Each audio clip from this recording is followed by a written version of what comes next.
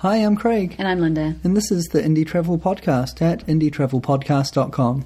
This week we're talking about Bilbao. We're doing the destination guide to Bilbao, Spain. Why Bilbao? Well, we've been to Bilbao a couple of times and we've always found it a really attractive city. It's nice and it's really pleasant to hang out in. Yeah, it's very different from other Spanish cities because it's up north, it's in the Basque Country, and it's just got a very different vibe, very different feel to it. I like it because it's a river city. You know, it's set on the Nervion River, and it's just nice and relaxed, I think. Mm-hmm. Even though it's got a rather turbulent history. This episode of the Indie Travel Podcast is brought to you by worldnomads.com. Worldnomads.com provides great value global travel insurance. You can buy, extend, and claim online, even if you're already travelling. All policyholders also get free travel blogs, safety advice, and language guides for your iPod. Worldnomads.com. Keep travelling safely. So, getting on to talking about Bilbao. Bilbao is an attractive city set on the Nervion River. It's the capital of the Biscay province and is the largest city in the Basque Country, an autonomous community in northern Spain. Population is 350,000, but there's about 950,000 in Greater Bilbao. Languages are Basque and Spanish. It's known for the Guggenheim Museum most of all, and perhaps also the floral puppy out in front. It's very cute. In winter, temperatures range between 5 to 15 degrees Celsius. In summer, 15 to 25, so it's quite temperate all year round. The airports are Bilbao Airport, which is 12 kilometres north of the city. Ryanair calls Santander Airport its Bilbao Airport, but actually it's about 100 kilometres west of Bilbao. Price of a pint, €3.50. Price of a dorm bed, around $13.50 a night. And price of a public transport ticket, about €1.40 for the metro. So on to layout. Well, Bilbao was built along the Nervion River, with the Casco Viejo, the old town, in a bend of the river on the east side, and the famous Guggenheim Museum on the west bank, about 3 kilometres away northwards. The winding of the river makes the navigation by foot a little bit difficult, but there's a good public transport system to help you get around. On the west side of the river, the Plaza Elliptica roundabout is a focal point for many of the parallel streets, which are mostly filled with shops. And very nice shops at that. Yes, it's true.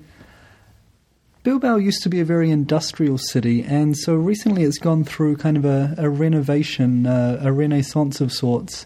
And so that's why it's suddenly, magically, becoming quite a popular tourist destination. It is. There's lots of tourists around. But, moving on to accommodation, finding a hostel in Bilbao is really, really painfully, crazily difficult. It's almost impossible. Yeah, the major hostel booking websites will show you nothing in the way of hostels. They do have guest houses and B&Bs, so if you're travelling alone and paying for a double room, it does get really expensive. There are 2 hosteling international hostels in Bilbao, but you can't book them online. You have to phone or send them an email and hope they have availability. That said, if you can get in touch with them, you'll get a bed from about €13.50 a night. Yeah, no, these are hostels of the old school, huh? Yeah. They're not your modern independent hostels with bars and free Wi-Fi. In fact, the one in Dario, just outside of Bilbao, does have Wi-Fi, but it's a good way out, maybe about half an hour away from from town itself. Yeah, I'm not sure if that one's listed as an HI hostel, but it is a hostel and difficult to find online, definitely difficult. Budget hotel brands Formula 1 and Etat both have branches about 10 kilometres from the centre of Bilbao, in opposite directions, of course. Of course. Formula 1 starts at about €32 per night for a double, and Etat starts at about €42, which is really, really good value. Both are great choices for the budget if you've got a car, but a little inconvenient if you're using public transport. Yeah. In the mid-range, there's a variety of pensions, of guest houses, of B&Bs, and at the high end, Carlton, Sheraton and Novotel all have a presence if you want to splurge. Yeah, you can usually find something expensive. Yes. It's finding something for the budget-conscious traveller that becomes more difficult. This is true. So moving on to food. Well, Bilbao is known as the cod capital. That sounds exciting. Yeah, so if you're into cod, you're in. The best way to eat, though, is to eat tapas or pinchos. How do you say that? I have no idea. I don't know. It's in Basque, you see. It's spelled Pintxos. And we just got by, really, didn't we? Yeah, no. The good thing, it's basically small snacks. You go into a bar and you point at what you want, and they tell you it's €1 or maybe €1.20. It's amazing. We were down in Mission Bay the other day, and we were looking at the tapas menu in our local cafe. Started at $12.50. I'd get exactly the same thing in Spain for less than €2, which is about $4. So it's quite a different world. It sure is. Now, with your tapas, you drink a glass of very small beer. That's the way to do it. A glass of very small beer or a small glass of beer? Wow. As you wish. As you wish. After you've had a couple, it doesn't really matter anymore. But, yeah, that's something that I noticed in the bars there. You can get large glasses of beer, a grande, but you normally get a very small glass. Yeah, and you can get a small glass of wine too, and it's often very, very inexpensive. I really like eating in Spain. Euro a glass, awesome. Yeah. So, of course, if you do just want a snack, you can go in and choose one or two things. Or you can choose a whole bunch and make a full meal out of it. Of course, there are restaurants and other places you can eat, but I really like tapas. In terms of transport, the public transport system in Bilbao is quite good. It's extensive and it's not too expensive. But you might be left waiting for a while if you do miss your connection. They're not all that frequent. Yeah, especially if you're going out to the suburbs, which we were. You can buy individual tickets from automated kiosks for single journeys on the metro or the tram. But getting a card, a credit trans card, is a good investment if you're going to be using the public transport network for more than just a couple of journeys. Yeah, they're basically a prepaid card and you store value on it, and each journey you make you kind of take some off again. Yeah, you put it in and it automatically takes the money off.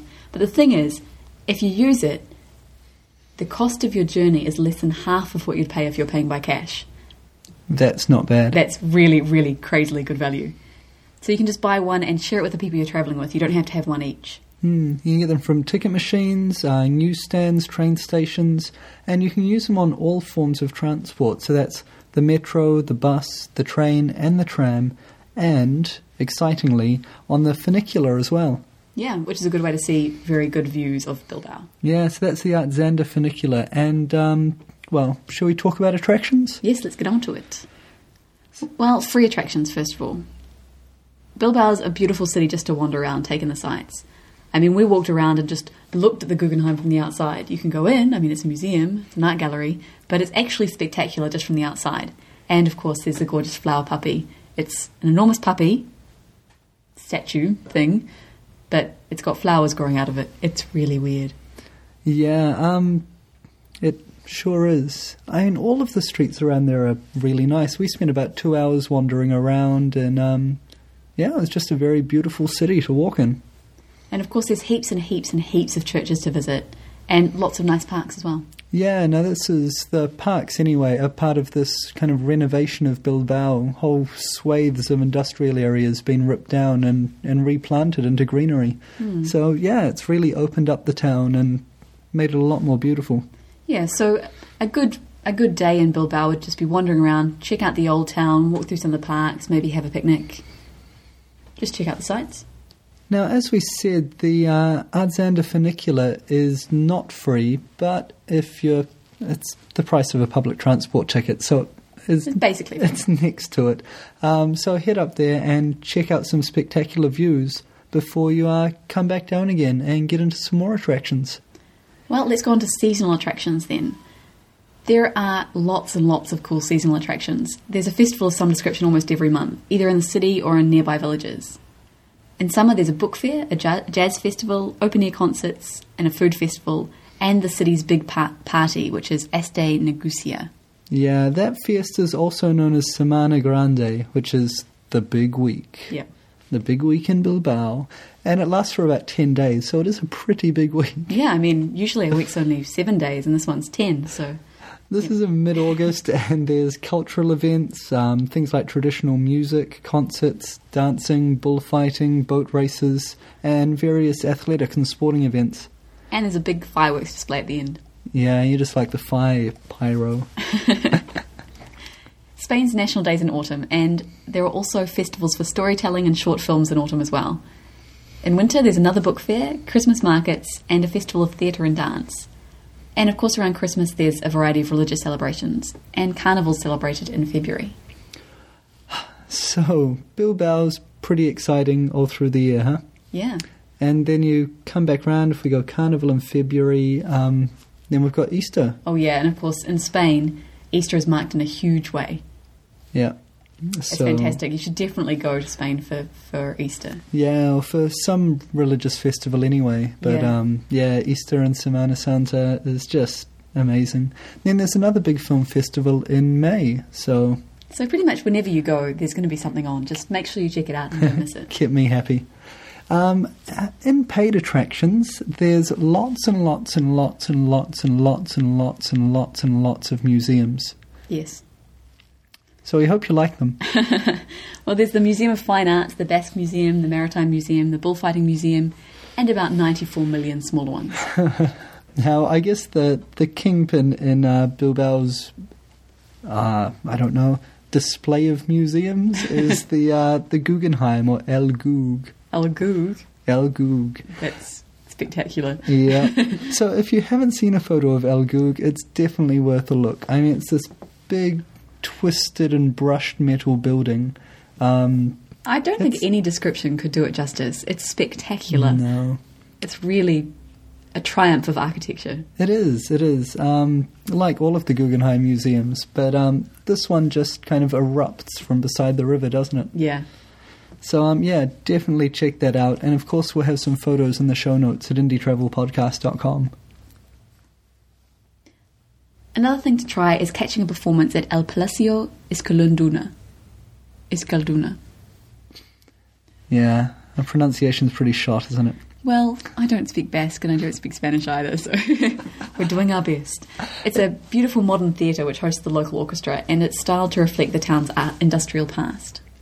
Well, on to guidebooks. As always, there's lots and lots to choose from. Lonely Planet and Rough Guides don't have city guides for Bilbao yet, but they do feature Big Bilbao in their larger offerings, like the Spain and Europe on a Shoestring from Lonely Planet. Yeah, we used Europe on a Shoestring and that was fine. It had plenty of information.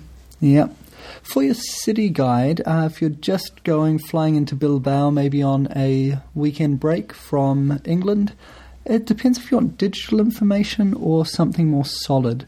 For people that like digital, there's Offbeat Guides. Now, they pull resources from various places around the web to create a PDF just for you. It's got things like weather reports and cinema listings for the time that you're going. For people who prefer paper, the prettiest guide is definitely the Wallpaper City Guide. Published in 2007, unfortunately, so you might want to consider waiting for a new edition. For a bit more info, try Cadogan's Bilbao and the Basque Lands. Yeah, I'm a big fan of those wallpaper guides. I just think everyone is beautiful. They're just gorgeous, and they're quite small, so they'll fit in your handbag or maybe even in your back pocket. Mm-hmm. Yeah. They're beautiful. They're about the same size as the Indie Travel Podcast magazine, which is coming out in September. Nice plug. Yeah, I thought so. So, where to next? We've been in Bilbao. We've spent weeks soaking up the atmosphere, the sights, the beer. Where do we go? Well, it really depends on where you've been. If you've just arrived in Bilbao, you should definitely see more of Spain. Go to Barcelona or Madrid if you're a city lover, or you could just walk out of town on the Camino de Santiago. Yeah, because Bilbao is on the Camino Norte, which is the northern path of the Camino. It's one of the lesser known paths. Not so many people do it, but I definitely recommend trying it. That's where we want to go next. We've done the Camino Francés, which is further south, and next Camino Norte. Yeah, there's a little bit less infrastructure, but it also means that it's less crowded in the popular summer months. Yeah, so all you have to do is walk out of town to Santiago. It's only about, 600 kilometres? 600 k's. Yeah, no worries. No worries. Bilbao's a good jumping off point for either a tour of Europe or a tour of North Africa if you're heading downwards. So I'd start by heading north into France and just kind of keep going around, getting into the rest of Western Europe. Or you could head south to Morocco and go across through Morocco into Egypt, across the top of North Africa. That could be cool. From Bilbao itself, in fact, you can jump on a ferry to Portsmouth in England as well. Yep. So that's a good connection if you're not in a big rush. Mm-hmm. And like we said, both Bilbao and lots of budget flights from Ryanair out of Santander Airport. Yeah, I mean, you can go anywhere, Italy, Germany, anywhere. So, anything else before we finish up? No, I think that's pretty much it. Just would like to thank our sponsor again and tell you about a great initiative they've set up. At worldnomads.com, you can also support a Footprints community development project when you purchase your travel insurance online. Worldnomads.com. Keep travelling safely. If you come to indietravelpodcast.com, you'll find the insurance link at the top of the page, and that's where we have some of our experiences and information with travel insurance, and that also talks about why we chose worldnomads.com for our travel insurance needs. Well, I think that's pretty much us for this week. Until next week, travel well.